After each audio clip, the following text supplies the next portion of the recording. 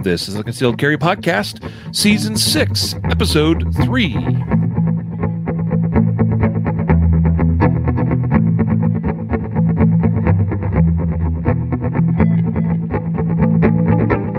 And welcome to the Concealed Carry Podcast, brought to you by Mountain Man Medical, part of the ConcealedCarry.com network of podcasts. Today is Wednesday, April 13th, 2022, as of the recording of this episode. And I am your host, Riley Bowman, joined today by Matthew Marister, Mr. Producer. What's up, man? Doing good, man. Glad to be here. Glad to talk with you about some important news. This is our news and reviews episode, or full name would be the industry news and gear reviews episode, meaning that today we're going to cover some of the more recent industry news that is relevant, that we think you should know or you should hear about. And also later on in the episode, Matthew and I will both provide our own gear reviews of a couple of products. Looking forward to that as well. I think I've got a good one. I don't know. Might not be as interesting, or there may not be as much interest in it by some of our listeners or viewers, but some of you I think will be very intrigued by my pick. And then we'll hear about, I guess, an update from Matthew. I know you've talked about that a little bit before, but we'll see how that's coming. Right. Yeah. Today's episode is sponsored and brought to you by Barrel Block. Barrel Block is, I think, the smartest and safest choice for conducting dry fire practice in your homes, in your offices, in your garages, wherever it is you choose to set up your dry fire dojo. Barrel Block is the way to do that with your live firearm in essentially a safe, inert fashion. The Barrel Block device, by inserting itself through, or by inserting it doesn't insert itself, but by inserting it into the chamber of your firearm and having it pass all the way through the barrel, not only does it give you a visual indicator that it is blocked, but number two, gives you a blocked chamber that prevents any ammunition or anything from getting into the chamber, into the gun, even if live ammunition were accidentally introduced into the dry fire training environment. And that is key. It also gives, for those of you that care, the Barrel Block product also provides a striking surface for the striker or firing pin of your gun. It's a cool, innovative, affordably priced product. Again, we think is the way to properly and safely conduct dry fire practice with your live gun in the comfort of your home or wherever it is you choose to do it. So I encourage you to check out Barrel Block today by going to barrelblock.com. That's Barrel Block with a K, BARRELBLOK.com to pick one up. All right. Very, very affordably priced, available in multiple calibers for most of your common handguns, especially semi-automatic ones. Unfortunately, it's by nature of how the product's designed, it's kind of impossible to have such a product available for revolvers, but fortunately, probably for most of you care primarily about semi-automatics. Also available in 5.56, 223 chamberings for your rifles, your ARs, and so forth. And other calibers will come out here soon too, in fact. So check it out, Barrel Block. That's Barrel Block with a K.com. Also I was going to mention one other thing with that. If you missed it a couple episodes ago, me and Jacob did or maybe it was last week. It was last week. Before. Jacob and I did an episode about conducting dry fire safely. And we talked about it quite a bit in that episode. So if you missed that, it's a good one to go listen to. Make sure that you're doing the best, conducting the best practices with respect to conducting dry fire safely. Also, today's episode is sponsored by Range Tech Shot Timers. That's my shot timer product of choice. Here's mine right here, or one of mine. I got a couple of them. This is actually a test unit. But Range Tech Shot Timer, it is the most affordably priced, legit shot timer in the market. By that, I mean, you can go get some of these pseudo shot timer products, apps and things that exist on phones and mobile devices and whatnot. But none of them work as well as a true standalone shot timer device, mostly because of hardware limitations. So The Range-Tech Shot Timer is an innovative and unique approach to shot time capturing using this Bluetooth device that connects to the Range-Tech Shot Timer app on your mobile device. Available on Android and Apple platforms as well. And all you got to do is connect this via Bluetooth to your device. The device is controlled through the application. It works incredibly well and is affordably priced, allowing you to conduct live fire training and practice very effectively. You can even save your practice data to the cloud and review it later. It's a very, very powerful way of approaching your live fire practice. So really today we're talking about both a dry fire and a live fire product. I should also say that there's also ways to use shot timers in dry fire practice as well. In fact, I encourage that practice even. So pick up a Range-Tech Shot Timer today. Again, very affordably priced. Go check it out at rangetechtimer.com. And we appreciate your support of our sponsors that make it possible for us to do this podcast.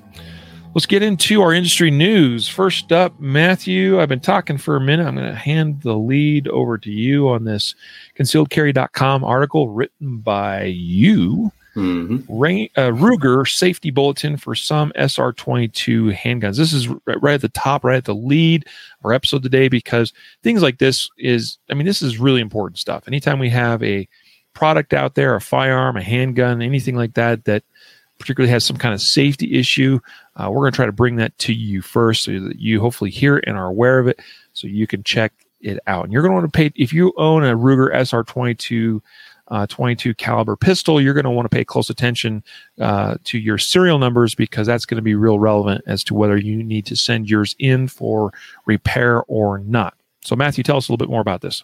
Yeah, just really quickly, if you have a SR22, you might want to check this article. It talks about the how you can identify your serial number. So any serial number 369-40078 or lower, including those with the SS serial numbers, are subject to this recall. And basically what happens is there's an issue where I guess the left and right, it says the left and right, a very small number of pistols appear to be affected. The left and right frame inserts of the Ruger SR22 pistols are not properly secured together, and the firing pin blocker, lifter, and hammer block can move independently of each other, potentially rendering them ineffective. So basically, you go to, on these pistols, there's a decocking safety. So when you hit that safety, it decocks that hammer. Apparently that might not it might decock it, but the safety block might, or safety pin blocker may not engage and allow a round to go out. That's apparently seems to be a possibility. So that would be a safety issue, of course. So on the website, just make sure if you check out this article, there's a link of how you can contact Ruger, send your pistol in for examination or retrofit, or however they're fixing this. Yeah. So it sounds like, you gave us a bunch of, fancy engineering speak for what's going on there, but basically it sounds like that on some pistols that exhibit this condition, there may be a condition, a situation where number one, it sounds like it's a problem that is identified by what they refer to as a slack trigger when you shouldn't have a slack trigger. And then what that sometimes leads people to doing is like decocking the gun, or trying to, troubleshoot what the issue, like why they have a slack trigger when they shouldn't. And in the course of decocking it or placing the gun back on safe, it may be discharging instead when it shouldn't be. That is a big concern. Now, let's be clear. Anytime we decock a pistol, for those pistols that have a decocker on them, should always be done in a safe direction regardless, right? Just as any gun handling should be done in a safe direction. But in this case, it's never a good thing when you are intending to decock a pistol. That means you don't intend to fire it. And if it all of a sudden goes bang instead of click, that's a problem. Looks like serial numbers 369-40078 or lower are the ones that are affected by this safety bulletin. And the other thing that's important to know, if you do own or happen to have one of these affected pistols, I thought it was pretty interesting, Matthew, and you bolded this step or this sentence in your article. It's important to know if you experience this slack trigger condition. Essentially, that means like when you're expecting to fire the gun, but instead the trigger just moves as though, for instance, a lot of guns, like if you lock the slide to the rear and you kind of have this slack trigger condition, that's kind of what we're talking about here. But in this case, you have a gun that's fully in battery, loaded, magazine inserted into the gun. If you experience a slack trigger condition when it shouldn't be a slack trigger condition, the steps are outlined here in the article, but number one is do not attempt to remedy the matter by engaging the safety lever. That's in bold. That's just really important. It sounds like, again, there's some problems with engaging that safety lever or decocking the pistol and having it suddenly discharge at that time. So essentially says, do not touch the safety lever in any way. Remove the magazine from the pistol, rack the slide, and eject any rounds that are in the chamber. Make the gun, visually and physically clear before doing anything else with it. And then, of course, sending it in, especially if it is under the serial numbers listed. All right. Important to know. Let's get now to, this is really the meat of today's show. Probably should have saved it for later in the episode, because that would keep people around maybe longer if they're wanting to hear our take on this. But you should know we have some other important news, and we're doing our gear reviews later on in the episode. You want to stick around for those too, so you hear what we talk about and what we have to say about those products. But what we have here is a new regulation from the Bureau of Alcohol, Tobacco, Firearms, and Explosives, commonly referred to as the ATF. They last fall had a comment period for these very rules.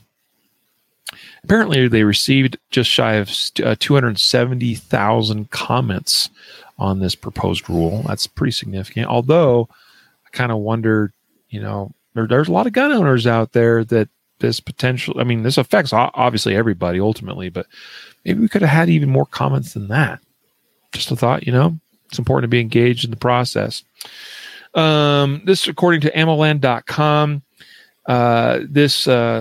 this new ruling was submitted to the Federal Register. Now, Matthew, I've seen where it says here 180 days, but I've also seen it reported elsewhere 120 days. Mm-hmm. I believe the date that goes into effect is the early part of August.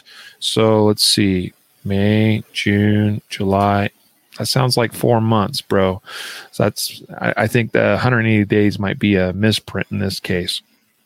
So I've been going off that 120-day time frame.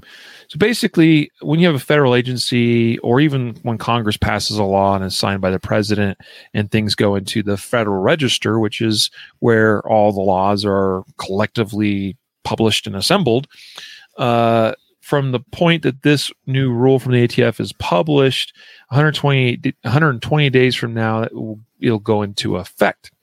What this essentially is making the idea or the concept or the practice of privately manufactured firearms, particularly those that are of the Polymer 80 type variety, the 80% lower type variety, essentially going to be made illegal, at least as we commonly know them to exist, meaning that currently an 80% lower is just a piece of plastic or a piece of aluminum or a piece of material that isn't yet made into a functioning firearm, right?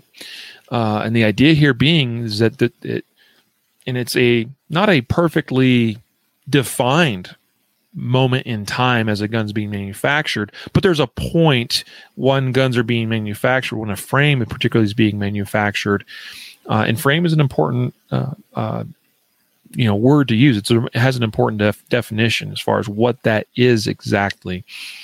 When that's being manufactured, about the 80% point, once we cross that threshold, that's got to be stamped and identified with a serial number that's recorded, and then of course that's that then from that point forward, as soon as that serial number is stamped on a receiver, is considered a firearm. And now we got to go through a dealer to purchase, right? or there's got to be paperwork at least involved in purchasing. So 80% lowers are those, or 80% receivers that haven't yet crossed that threshold. You buy, you finish the manufacturing process yourself, you turn it into a functioning firearm, and voila, away you go. Perfectly legal to do. It's been a thing in this country for pretty much all of recorded time that private citizens, private individuals can manufacture a firearm of their own make for their own private purposes, right? And even as today's law currently stands, you make a firearm for your own use.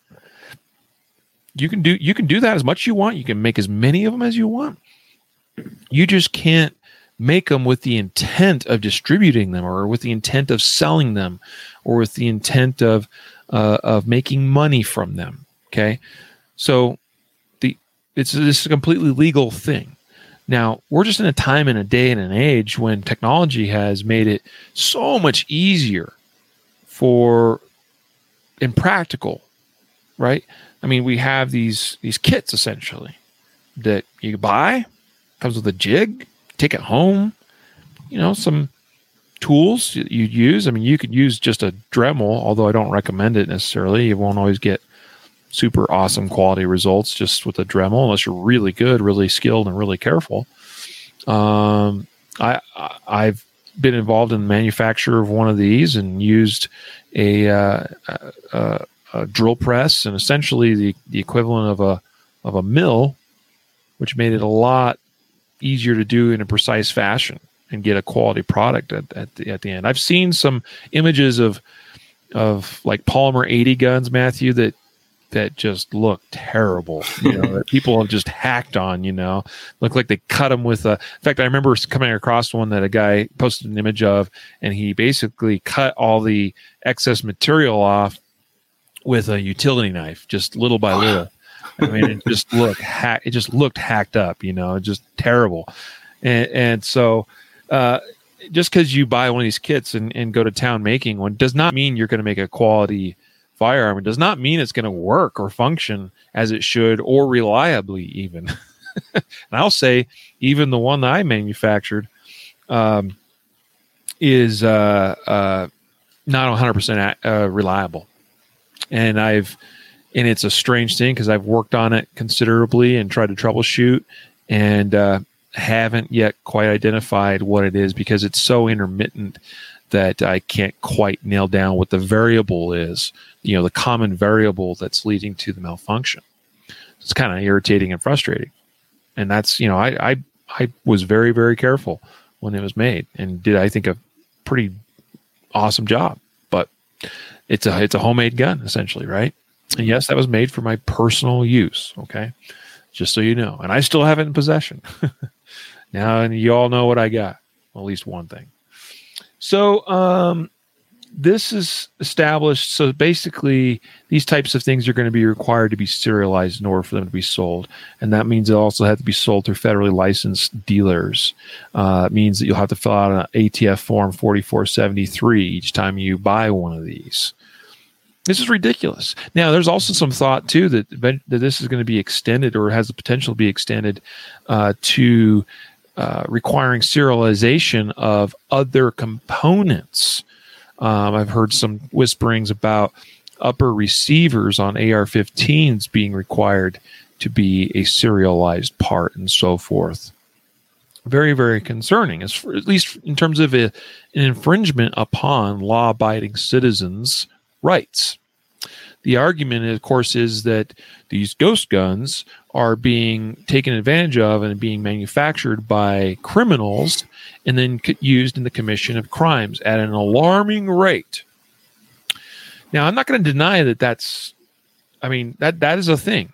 And I have seen legit reporting on crimes committed where it was mentioned. Like, sometimes I see things reported and I'm like, oh, I don't know if I believe that or not.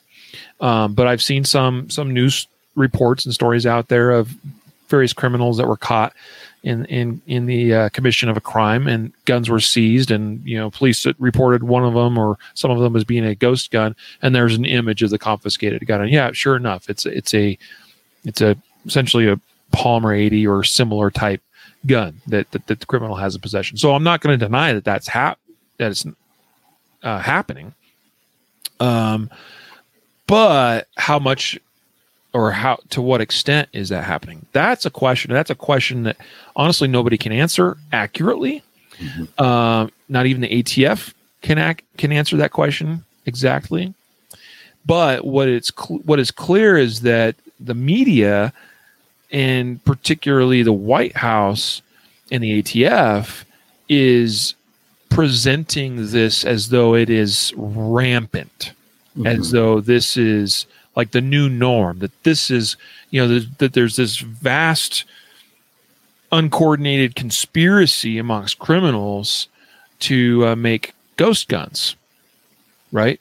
And I don't believe that's the case. All right. I don't think that these ghost guns are, 41% of what's confiscated on the streets, according to one source. All right. I think that is a very much trumped up number. Now, some of these numbers are coming out of California, and I think one of the more famous ones involved former ATF agent Carino, Carino, I think was his name. Canino, who was what was his actual title? Apparently, you see, former special agent in charge of the ATF's Los Angeles Field Division, Carlos A. Canino, says this is according to another article on AMMOland.com called "Not Even ATF Can Verify ATF's Ghost Gun Claims," and it said that he can be credited for jumpstarting the war on homemade firearms because it's known that he, in talking with an anti-gun organization, talked about the prevalence of homemade firearms in California, and he referenced and said, actually, the real numbers of ghost guns being seized on the streets is much higher. 41%, or almost half our cases we're coming across, are these ghost guns. And nobody can actually verify that statistic or that claim. And he no longer works for the ATF. In fact, is retired, is my understanding, and will not speak further about this issue when he's been contacted. But here's what I was going to say about California, Matthew. I think we may be seeing an unintended consequence of strict gun control measures passed in a state like California, particularly with such things like their registration scheme and their whole approved gun list, right? How many people have I heard talk about, I wish I could get such and such gun because it's not on California's approved list, but I can't. And so specifically, like, if I'm not mistaken, I don't think Gen 4 or newer Glocks are on the approved list. Correct. But Gen 3s are, and earlier are. And just as an example, right? So I think potentially we are this is speculation, but I think there's something maybe to this. I definitely could see it being more prevalent in a state like California, where laws have been passed in such a way that it actually has encouraged the practice of homemade firearms because so much has been restricted according to that approved list. Now, I know criminals aren't necessarily going to follow laws anyway, but it wouldn't surprise me at all if an unintended consequence of some of the laws California has passed has led to a higher than average, when you look at it compared to nationwide, proliferation of so-called ghost guns in the state of California. I could see that being a thing. It's just like human nature, let's see. They did this and they did that, and it even has made it a little bit more difficult for criminals to get their hands on certain things. Well, I'll just go do this other thing. Mm-hmm. So the reality is, we know that even with passing this, it's not a law. This is a reinterpretation of existing law.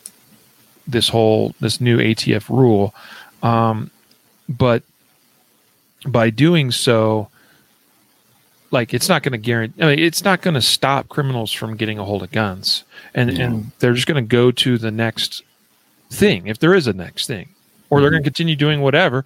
Or, I mean, this might lead to an influx of 3D printers, and they just start printing their own stuff and making it into guns. You know what I mean? Yeah. There's no stopping this. Ultimately. Yeah. And you made, I mean, those are all really good points. I didn't think about, you bringing up the unintended consequences, and that's a smart point that it may very well be, ring true. But what's interesting is that, you commented that the data that they're using to go after the homemade guns is unsubstantiated. It's very nebulous. There's no one has definitively said, when they tell you how many guns are being confiscated, this could be, one dude with 15, maybe they raid some guy who's making 15, ghost guns, and they count that, in their count, it had guns that were involved in homicides and attempted murders. So these could be, I mean, I guess what I'm saying is it's very difficult for me to get behind, to understand the numbers when when they're not being direct and forthcoming with where they're getting the numbers from. So first of all, that's a red flag. And before you go forward, you need to stop and say, let's first get the information, because if the information says it's overwhelming, and if we, remove these, then crime will stop, well, then you can go forward and have the conversation. But we can't even get past that. And secondly, like, I would be interested, I don't think this, and anybody who's bought a Polymer 80, by the time you buy the kit and you get a drill press or a Dremel tool or whatever, and you buy all the kit, the parts kit and the slide, and you're in probably the same amount as you would any other gun, right? Like, you're right around the same price. It's not like you're being able to build a gun for $50 when it costs $500 in the store. So they're framing this like, well, you could go in the store and buy this kit for, really cheap. Anyone can buy it, and then you can assemble this. Well, that gun, that whatever they're spending on the Polymer 80 kit, they can still go and buy a stolen gun from their buddy, right? That has gun. I mean, how they've been getting them before the Polymer 80s were a big deal. So I think this is kind of like a red herring. Like, they're looking at crime. They're looking at, problems in the city. They can't control things. They're unable to address violence.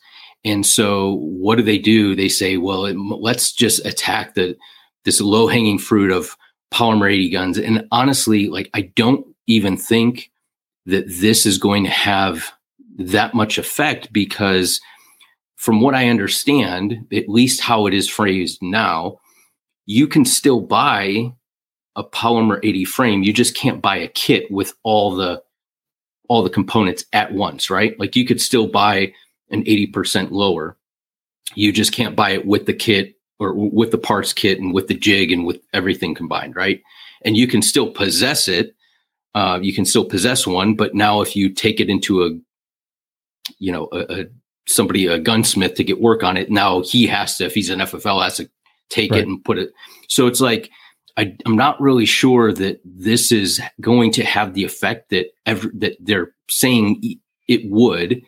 I think this is just kind of a posturing thing, because, the administration has ran on, like, I'm going to take your AR-15s and we're coming after the NRA. We're going to bankrupt. And overwhelmingly, they keep getting, thwarted in every legislative attack across the states. States legislatures are saying, we support the Second Amendment, and he needs to do something coming up to the election, the midterms, to say, look, we scored one. We beat I don't know. I might be cynical, but I think that has something to do with this. Oh, of course. I mean, it was like a year ago, April last year, so just a couple months after Biden was sworn into office, that he directed the ATF to come up with these new rules. And it wasn't just these 80% receivers stuff. It was also looking at braces and a bunch of other categories as well that the ATF's looking at redefining. And braces is, by the way, the next thing.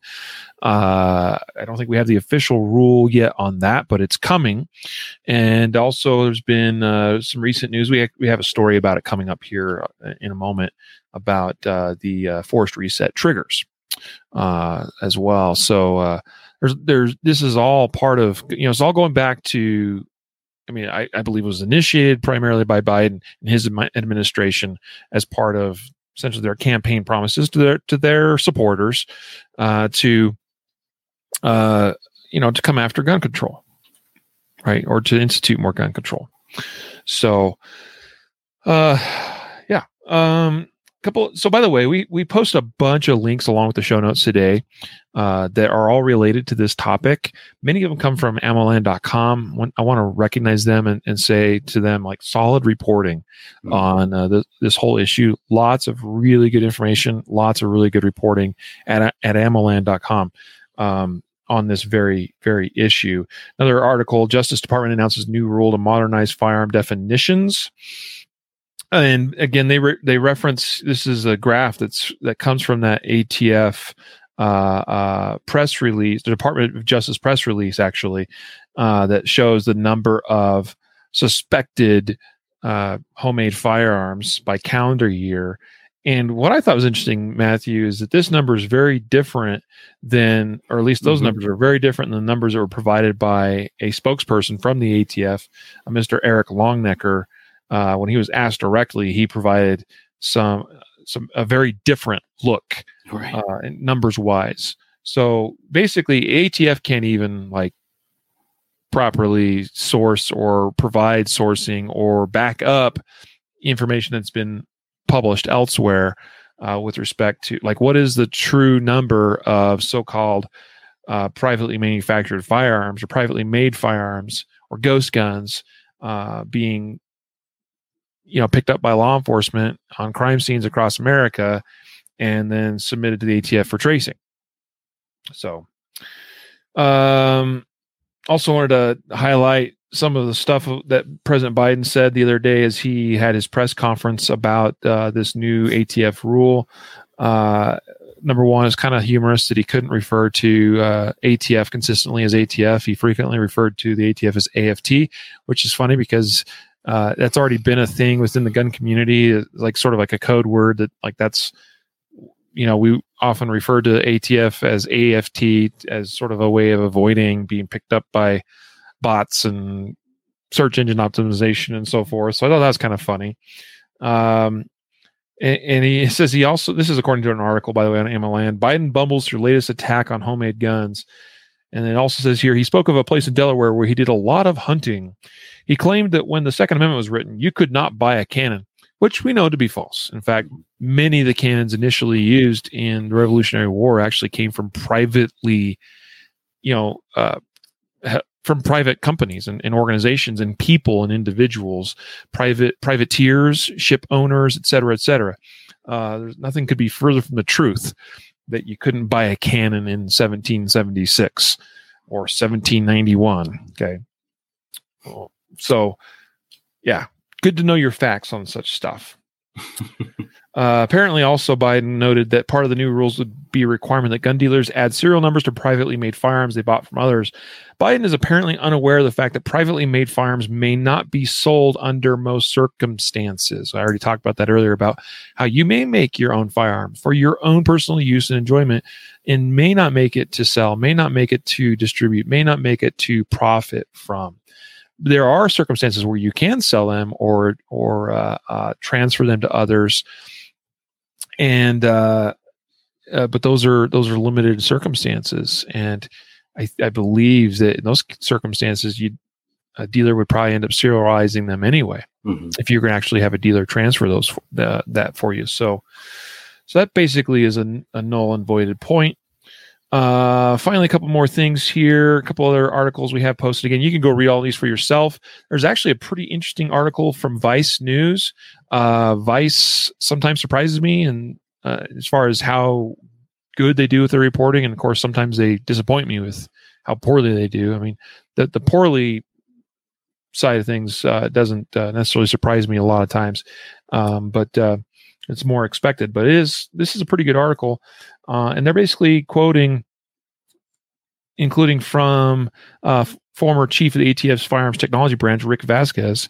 They're quoting from him saying how this new ATF ruling is not going to have any effect on reducing violent crime in America, or the proliferation of arms amongst criminals. So, pretty interesting stuff there. Again, you can go check out that article. I think there's some pretty solid points made in that article. And then finally, and I got an article here that's called New Gun Buyers Not Buying Gun Control. I think this is particularly relevant because we just added a bunch of new gun owners over the last couple of years. And basically what this is saying, including referencing a National Opinion Research Center poll or survey, that even the newest gun owners, which are more widely demographically diverse than any previous time, essentially amongst gun owners, that essentially their views align quite well with other gun owners, even though they're demographically very different. They may even be very different on a lot of other political issues, but they're essentially the survey is suggesting that on gun-related issues, these new gun owners are aligning very similarly to already existing gun owners, and that's pretty interesting to read. So that's an interesting article. Also, you can go read, and now it's another one from AmmoLand.com. Yeah, I think that last one you mentioned about the demographics is something that the politicians on either side are not. They have a blind spot to it because guns traditionally have been a Republican Democrat issue, right? And with all the violence that happened with the even lockdowns, though Republicans have sold us out too, right? Of course, Let's be clear on that. Yeah, I'm not saying that, but I understand what you're saying. But traditional platform basis, that right, yeah, on a platform basis, individually, Republicans are just as bad as Democrats and all the other acts that you have in there. But traditionally, right. But what I'm saying is that we've shifted from the idea, and they're still holding on to this idea that like gun owners are living in a trailer in West Virginia and they're all, hillbillies, and that's the only people who own guns, or maybe you hunt. And you hear this over and over. I support the Second Amendment. I'm a hunter. Well, guess what? Like, some people don't hunt. I don't hunt. A lot of gun owners don't hunt. They have a firearm for self-defense, and it doesn't matter if they're a Republican or a Democrat or anything. They want to be able to defend themselves, and they've seen the inability of law enforcement or unwillingness in whatever, however you look at it, to defend them. And they say, I want to be able to defend myself. I want to, and so that is a non-party issue. And so I think that they're losing the control of that issue now. And it's gone into, a sweeping, universal message of, guns are important because the government is taking rights away at an astounding, or willing to, and we see it all over the world. And I think people are just waking up to it, and it scares them. And so, Yeah. You know what's interesting? And I need to do a little digging on this and see if there's more data on this. But hunting or hunters is not what's driving the firearm industry at this current time. Mm-hmm. I think there's an estimated 15.2 million hunters in the United States, at least hunting license holders. This according to Stacker.com. We've got more concealed carry permittees than that now. And that number has switched in the last couple of years. That's pretty fascinating. Okay, so what's driving gun sales more than anything now is more on the defensive side of things than it is hunting. by a good measure, I would say. Just something to think about, especially if you're a politician listening to this. And we have had them. Yeah. So we got to save some time for other things. Matthew, tell us real quick about the ATF trying to broaden the definition of a machine gun. Yeah, and this is just really briefly, you guys have probably seen this in regards to the ongoing drama that is going on with Rare Breed's forced reset trigger. The ATF is governing by definition right now, and by changing the definition can outright make certain classes of components, or maybe a complete firearm in cases, recategorize that into in this case, a machine gun. So they're categorizing this forced reset trigger and saying that by the new definition or the interpretation, what they're saying is that it doesn't require individual presses of the trigger to fire successive rounds, and therefore they've interpreted it as a machine gun, and then therefore it would need you would need to get a license, right, for that, and pay your tax. You'd have to go through the NFA process, right? Through the NFA, just like if you had a suppressor or wanted to buy a completely fully automatic machine. And even that, you can't do it on newly manufactured machine guns. Right. So after 1986. So yes, this basically makes forced reset triggers illegal, period. The only people who'd be able to possess one would be class 3 dealers, properly licensed dealers. Right. Sorry, I keep interrupting you. No. I mean, that's the wrap up. I mean, it's the ATF stepping in again, and we see this. There's they can't get this passed legislatively, and so this is how they're going to attack the Second Amendment. Yeah, I think this one has the greatest chance of being. Well, I think the last thing we're talking about, regarding the 80% receivers, is going to be challenged, and in fact, the Firearms Policy Coalition has already made it clear that they are intent on suing and are looking for plaintiffs to take that case too. This machine gun thing has the greatest chance, I think, of dismissal by a court, simply because the ATF, in order to make these forced reset triggers not comply with the current definition, they got to change the definition. The definition for the longest time, one of the critical, key points of what a machine gun is that the gun fires more than one round for one action of the trigger. Okay. So machine gun, you press trigger once, you get multiple bullets. Right. The idea behind these forced reset triggers and other similar triggers is that there's really got to be two actions that take place to get more than one round. Right. So the trigger's got to go back and the trigger's got to go forward.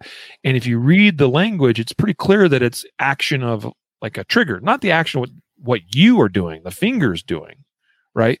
So even though, the trigger here is forcing that reset forward for you, it's still by strict definition, I believe, and this is what a lot of, obviously folks on our side believe, although I think the ATF's trying to make this cross this really gray area here and suggest that it's really the gun, but they're also basically trying to redefine this whole one action versus two actions thing. And that's pretty clearly already defined in the National Firearms Act, or the Gun Control Act and the National Firearms Act. So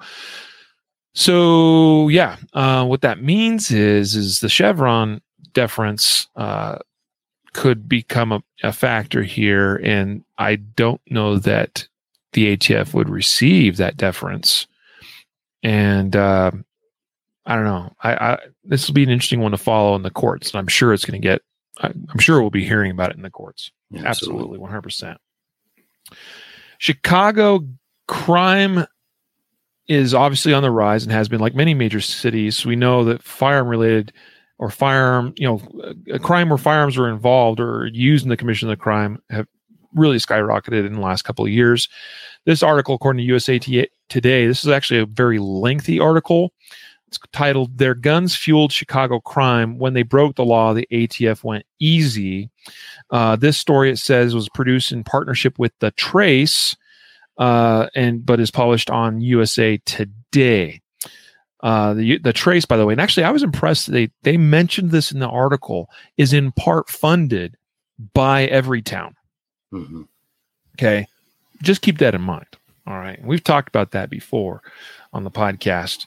I've seen some pretty even-keeled reporting on The Trace. I've seen also some pretty atrocious stuff. Okay, it's frankly impressive when they do a pretty good job. I'm like, for an organization, for a reporting organization, what's the word? Journalistic organization. There we go. That receives money in part from Everytown. Like, sometimes impresses me with that everything they do isn't like totally slanted. Obviously, against guns. USA Today is usually very slanted against guns. This is a different article, though. This is really highlighting, I think, the failures, not so much of the dealers, but the failures of the ATF. Mm-hmm. I have no problem with that. Okay, we know government agencies and government agents are not perfect. We know they make mistakes. Everybody knows about guns being run across the border, right? Ever heard of that little operation? Right? So, this is just another example of government agency failure. Essentially, what this is highlighting is gun dealers in the Chicago area that are on a list. Okay, guns turn up on crime scenes. Those are, they look into those, they find out which dealer they came from, and there's, essentially this top 10 list. Especially there's a top 10 list. There's one that they really focus on. We've even talked about that on the podcast before, highlighting some of that a little bit. And, doing a little bit of digging, there seems to be some trends that many of these dealers that are on this top 10 list have again and again and again and again a very consistent history of repeated violations or errors in, their following the law with respect to selling guns. Mm-hmm. Okay. Now, I believe a lot of times when errors are made by dealers, and I should say this, that I think by and large, FFLs are law-abiding folk that do their best in a very bureaucratic process. And that most of the time when errors are made, they're probably clerical or at the very least unintentional by nature. Do I think that there are some bad dealers out there? Sure, I do. I also think there's probably some dealers, and I suspect there's some on this list that are talked about in this article, that have more of a leadership or management failure.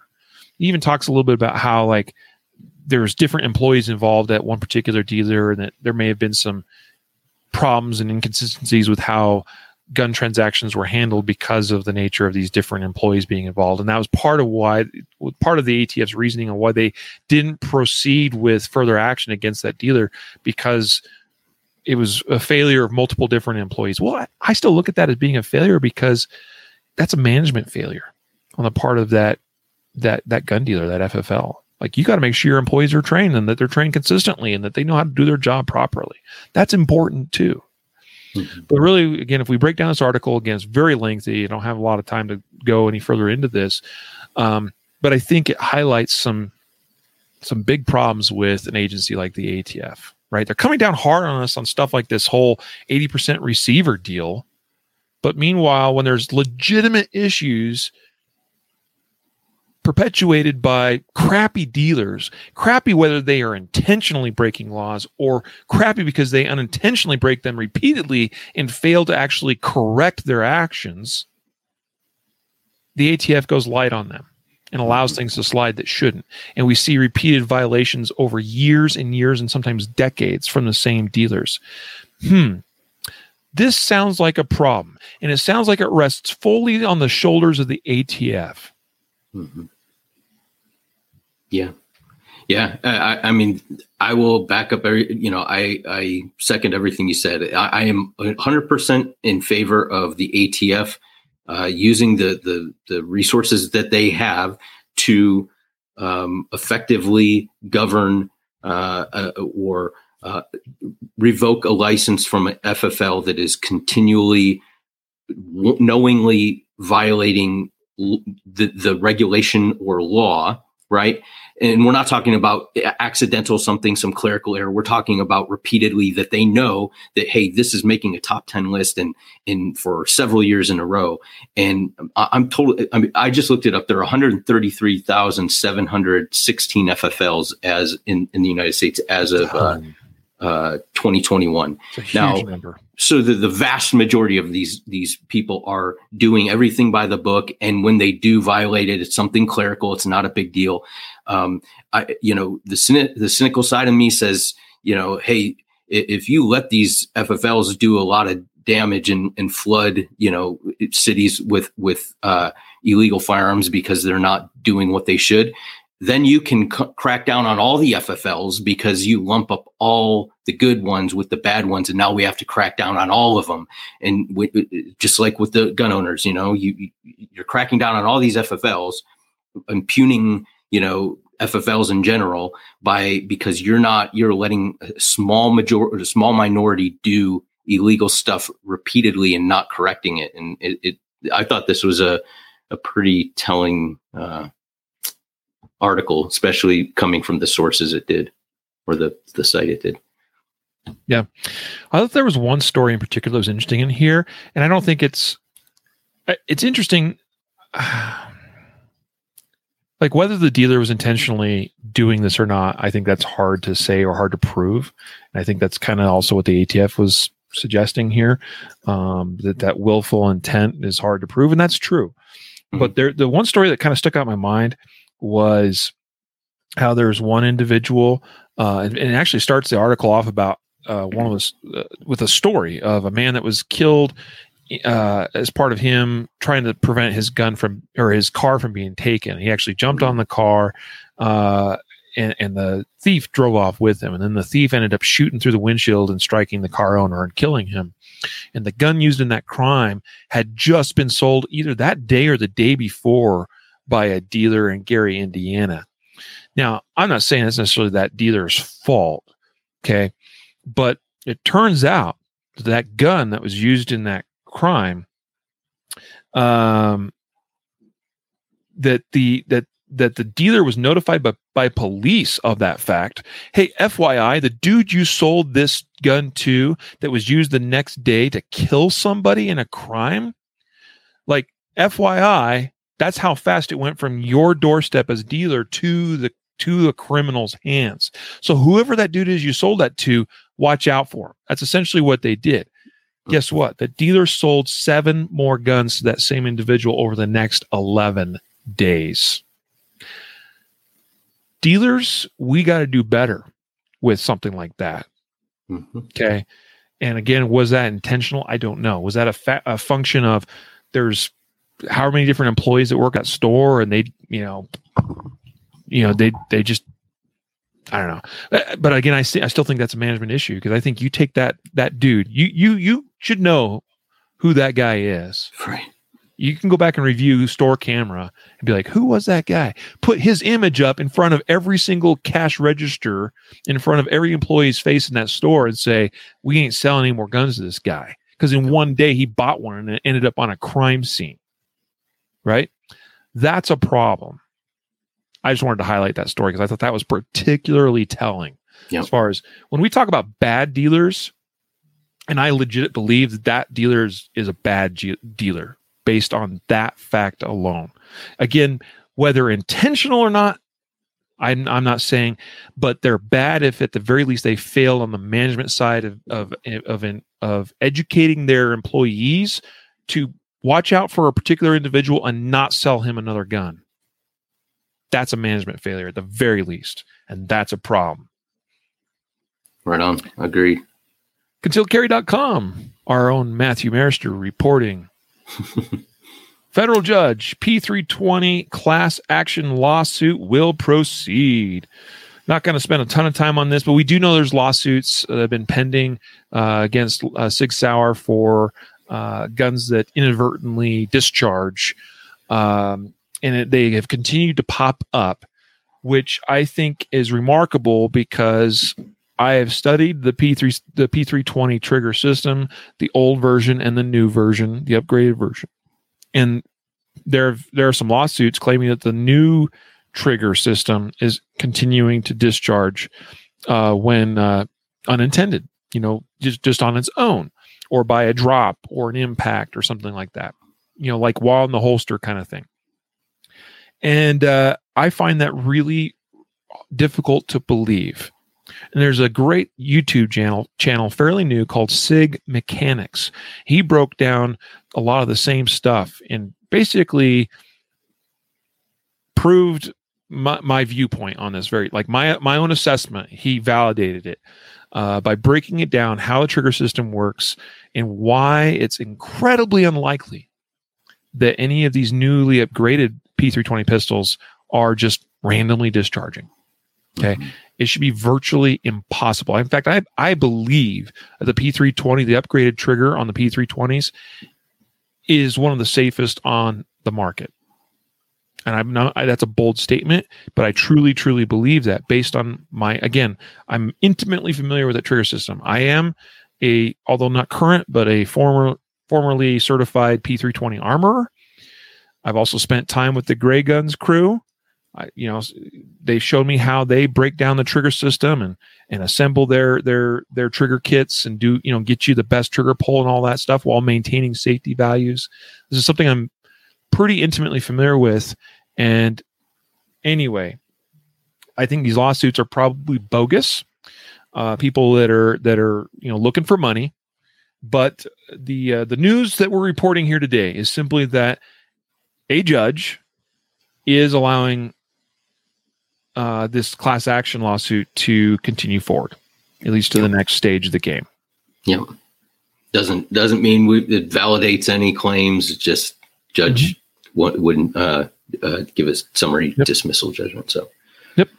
So we'll see, and we'll continue to update you if that goes any further. Next article, amazing. Concealed carry applications up over 500% in this city. Matthew, which city is that? Well, it's a city that we mentioned or we referenced quite a bit in the defensive gun use episodes. Philadelphia, PA. Yeah, so according to the publication, this is, let me pull up the actual publication that I got this information from.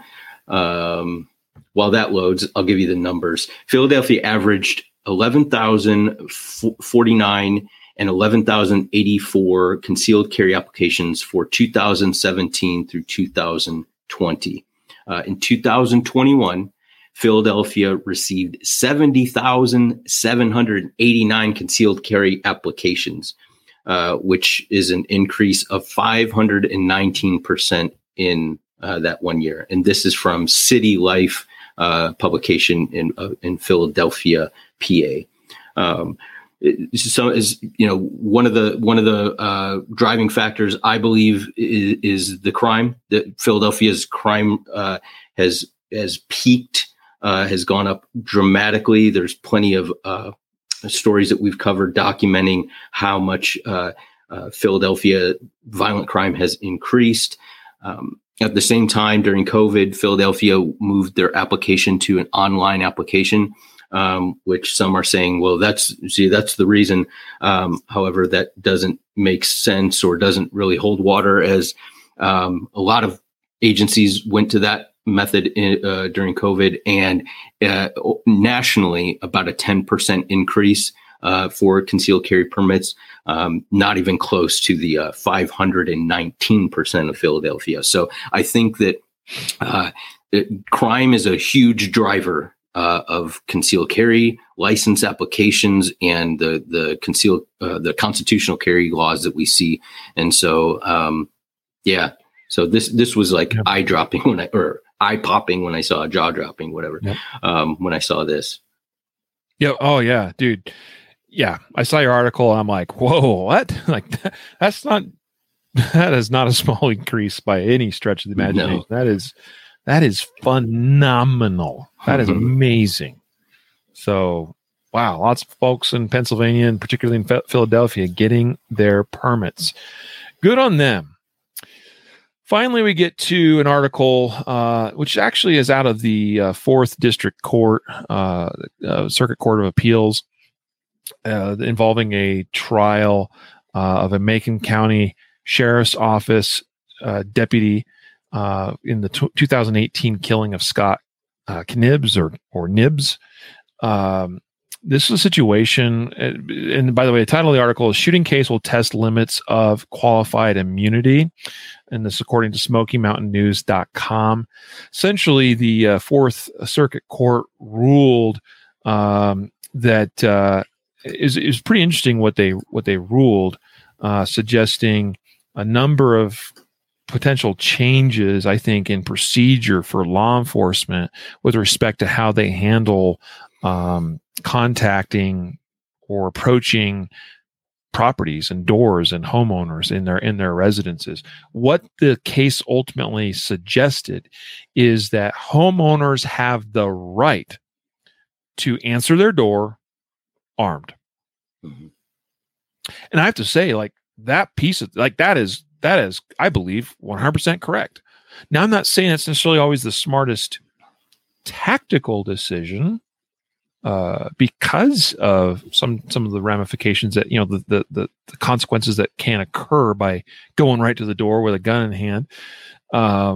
But you have it's sort of like an open carry versus concealed carry thing. I think one of those is a smarter tactical choice than another. I also think you don't have to answer doors. I also think that you can use, things like cameras and security systems, to get, so there's a lot of other things we can do that are smarter tactically with respect to a late night knock or banging or pounding on the door. Okay. But the right here was reaffirmed and established that you as the homeowner under the 4th Amendment and the 2nd Amendment, and even the 14th Amendment comes up in this case, you have the right to answer your door of your home with a gun in your hand. Right. You just can't be pointing it at the officer if happens to be an officer there. Then it becomes reasonable for the officer to believe that right. You're going to, you're posing a deadly threat. So you can be armed, yes. And I think that's the point of this case is to say, like, yes, we normally give officers have qualified immunity if they, and sometimes, it affords them the privileges that maybe, given 2020 hindsight, the situation could have been handled differently, but because of the nature of their job and what they have to do. But in this case, the officer shot through the window, and the point of contention is not, was the person armed? It was, well, was he pointing the gun at the officer? And if he wasn't, which is claimed, the officer's claiming he did point the gun at him. There's somebody that, even evidence that suggests or is interpreted as maybe the gun wasn't pointed at him. And so therefore he shouldn't have qualified immunity because he should be able to open the door and just have a gun at his side or whatever. And so if that's the case, then yeah, a jury should look at the evidence and be able to determine, hey, we side with this or that. And so I'm all good with it. I would say just in this case, specifically that the dude's blood alcohol was 3 times the limit. So tactically speaking, let's not grab guns when we're hammered and respond to the knock at the door, because it's just probably not the smartest thing to do, whether or not it's illegal or not, notwithstanding. But I think you covered that well. Cool. Well, that brings us to the end of our articles, our news, our industry news, if you will, today. So we're going to get now to our gear reviews. We're a little bit over time, so we'll go through these hopefully as efficiently as we can. I'm going to let Matthew go first and share with us his product review in today's episode. Yeah, so I'm going to go pretty quick since we're short on time, but I think I mentioned on a podcast earlier that Varda Concealed Carry makes some, they're making clothing for concealed carriers that don't look like, your typical range gear. For example, this polo shirt, all right, it's like a nice athletic style polo with the spandex type material, very sharp looking polo. Doesn't look like, your typical concealed carry gear, but it is made with a double layer on the inside around the bottom half of it. Basically has a sewn in undershirt. So you can tuck that bottom layer into your pants and have some material behind your gun. And that way for comfort, so your grip isn't rubbing up against your body. So pretty cool. I've used this, withheld washing and everything. Still, material's really good. I find it works really well. A little bit on the expensive side, but if you're looking for something maybe for more dressy or appearance like that, and you don't like wearing a complete t-shirt for heat or whatever, you could check that out. They also make a pair of sweatpants that I've been wearing, which is cool. I like sweatpants. But these have like the only way I can describe it as a fabric belt loop sewn on the inside of the waistband, and you thread your belt through there and clip your holster. So different than, say, using the Enigma, which is, if you're trying to carry your firearm with pants that don't use a belt, you'd have to go with Enigma or belly band or something. But this, you actually use your holster, your belt, thread it through here, and it works really well. It's comfortable. The pants, again, good quality material, held up several washes. I've had these for like 4 months now. Really comfortable. And so if you wear athletic clothes a lot, or like, if you like sweatpants, again, a little bit on the expensive side, they're made in the United States. So therefore, a little bit higher. The quality of material is really good. But yeah, check it out. It's Varda Concealed Carry. And I did a review video and write up on concealedcarry.com. So if you're interested, you can check that out. Awesome. Thanks, bro. Appreciate your review on that. And, it's always cool to see new products, more innovations, et cetera, come to the concealed carry market. I truly believe we're in the golden age of concealed carry because there's just so much innovation happening there. Not all are equal or created equal. Not all are as awesome as others. Some products, frankly, are dumb. I think this is a smart idea. I think it's incredibly expensive. Even personally, as a serious concealed carrier, I just don't see myself buying one of those. But I applaud them for coming up with a clever idea and a way of doing concealed carry, making it fashionable and more comfortable and whatever. Good stuff. Agreed. My review today is of the Double Alpha Academy Lynx Competition Belt. I have it right here. For those of you that are on a video with me today, I will show this to you while I discuss it a little bit. So this is a really interesting product. Now, I know for some of you may not be competitive shooters, but this is really ultimately just a gun belt, although one that you would just wear at the range. I doubt you'd be wearing this around publicly or for concealed carry or anything like that. So it's intended to be very stiff for the purpose of carrying a gun, right? And having it be secure and stable and doesn't move around on you when you draw or move or do manipulations and things like that. But it's a clever idea. I mean, it's called the Lynx belt, which I think they spell Lynx. But really what it is it's comprised of a bunch of different individual reinforced polymer links. So you see that those links bend. They're each about 1.25 inches to 1.5 inches wide, and they link together. And so this is pretty interesting because what you end up with is a belt that is incredibly rigid up and down, which is the most important plane.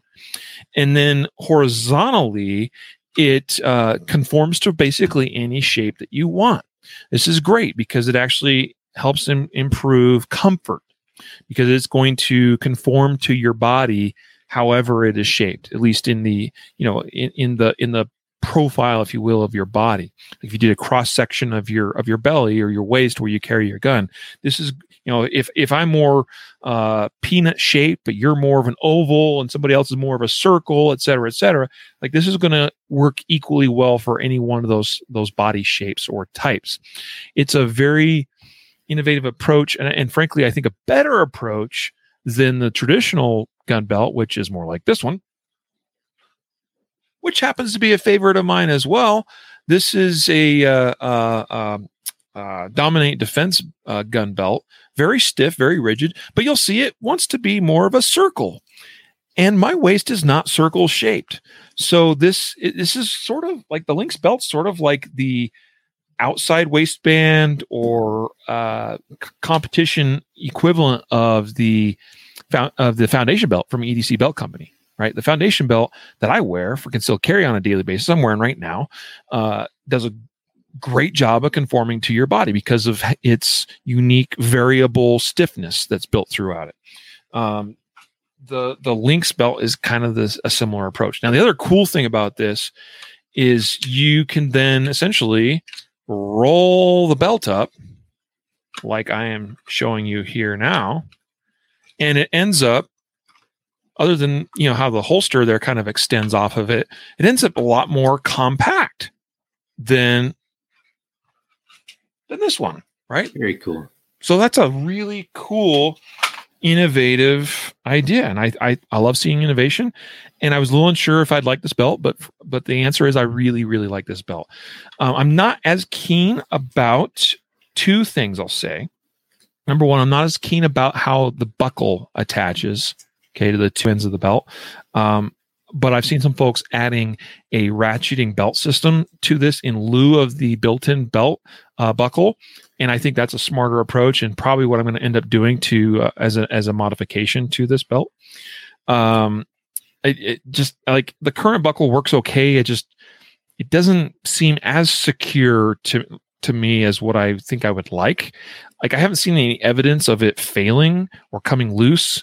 I just think I'd like a little bit more reassurance as a serious competitor if I'm going to actually wear this in competing. So that's the first thing. And the second thing is that you have to assemble this thing yourself. And if you're not super handy, or if you just don't have the time, this might not be the belt for you, because it took me a good solid 30 plus minutes you literally have to take each one of these links, put them together, and pound a pin through them. Okay. And part of the reason for that, I understand, is the fact that when you order this, you put in your waist size, and they're going to send you the exact number of links that you need for your waist size, right? Which is kind of a clever way of handling belt sizing. And also, it's a belt that can grow or decrease in size along with you in your changing body's size. So that's a really cool, clever way, but it does require you to do some assembly on your part. So that's probably my two big knocks against it. But other than that, it is a solid product, and really like it. That's the Double Alpha Academy Lynx competition belt. Very cool, man. Very cool. Yep. So we need to let you all go now at this time. But before we do, we've got to announce our weekly podcast giveaway winner. This week, what are we giving away, Matthew? We're giving away that 2A Defender t-shirt. Cool. 2A Defender t-shirt. This will be, of course, in whatever size the person says they need. And as a reminder, when we contact you, if you're a winner, you need to respond within, 72 hours to make sure you claim your winnings, your prize. So just a heads up there, watch your email inboxes. If you signed up for the giveaway, that's where you'll be contacted. Next week, what are we giving away as part of the giveaway? We're giving away one of those awesome barrel blocks that you were talking about. So free barrel block in the caliber of your choice, I presume? Yes. Cool. Folks, don't forget the place and the way you sign up for the podcast is by going to concealedcarry.com/podcast prize. Fill out a couple little boxes of information, fill it out, and sign up, and bam, you're in the sign up or in the giveaway for the week. But you do need to do it each week if you want to be included in this next week's giveaway. So go to concealedcarry.com/podcast prize each week and sign up. Don't forget. And also know that if you share with friends and family, if you share that, you can generate a share link and share that, you'll get extra entries each time one of your folks, one of your friends or family or coworkers or whomever sign up as well, you'll get extra entries. So, good little tidbit there. Who is our winner this week? The winner this week is Jake from State Farm. Jake from State Farm. No, Jake R. Jake R. You're the lucky winner. Congrats, Jake R. Awesome. We'll make sure that we get that shirt sent over to you, Jake. So with that, guys, thanks again for supporting our podcast. A reminder of today's episode sponsors, BarrelBlock with a K.com, and RangeTech Shot Timers, which can be found at rangetechtimer.com. So until next time, in fact, here in a little bit, Jacob and I believe, will be on again for today's second episode that we'll be recording. And so until then, a reminder to train right, train safe, or train right, train often, and train safe, so you can fight hard, fight fast, and fight true. Take care.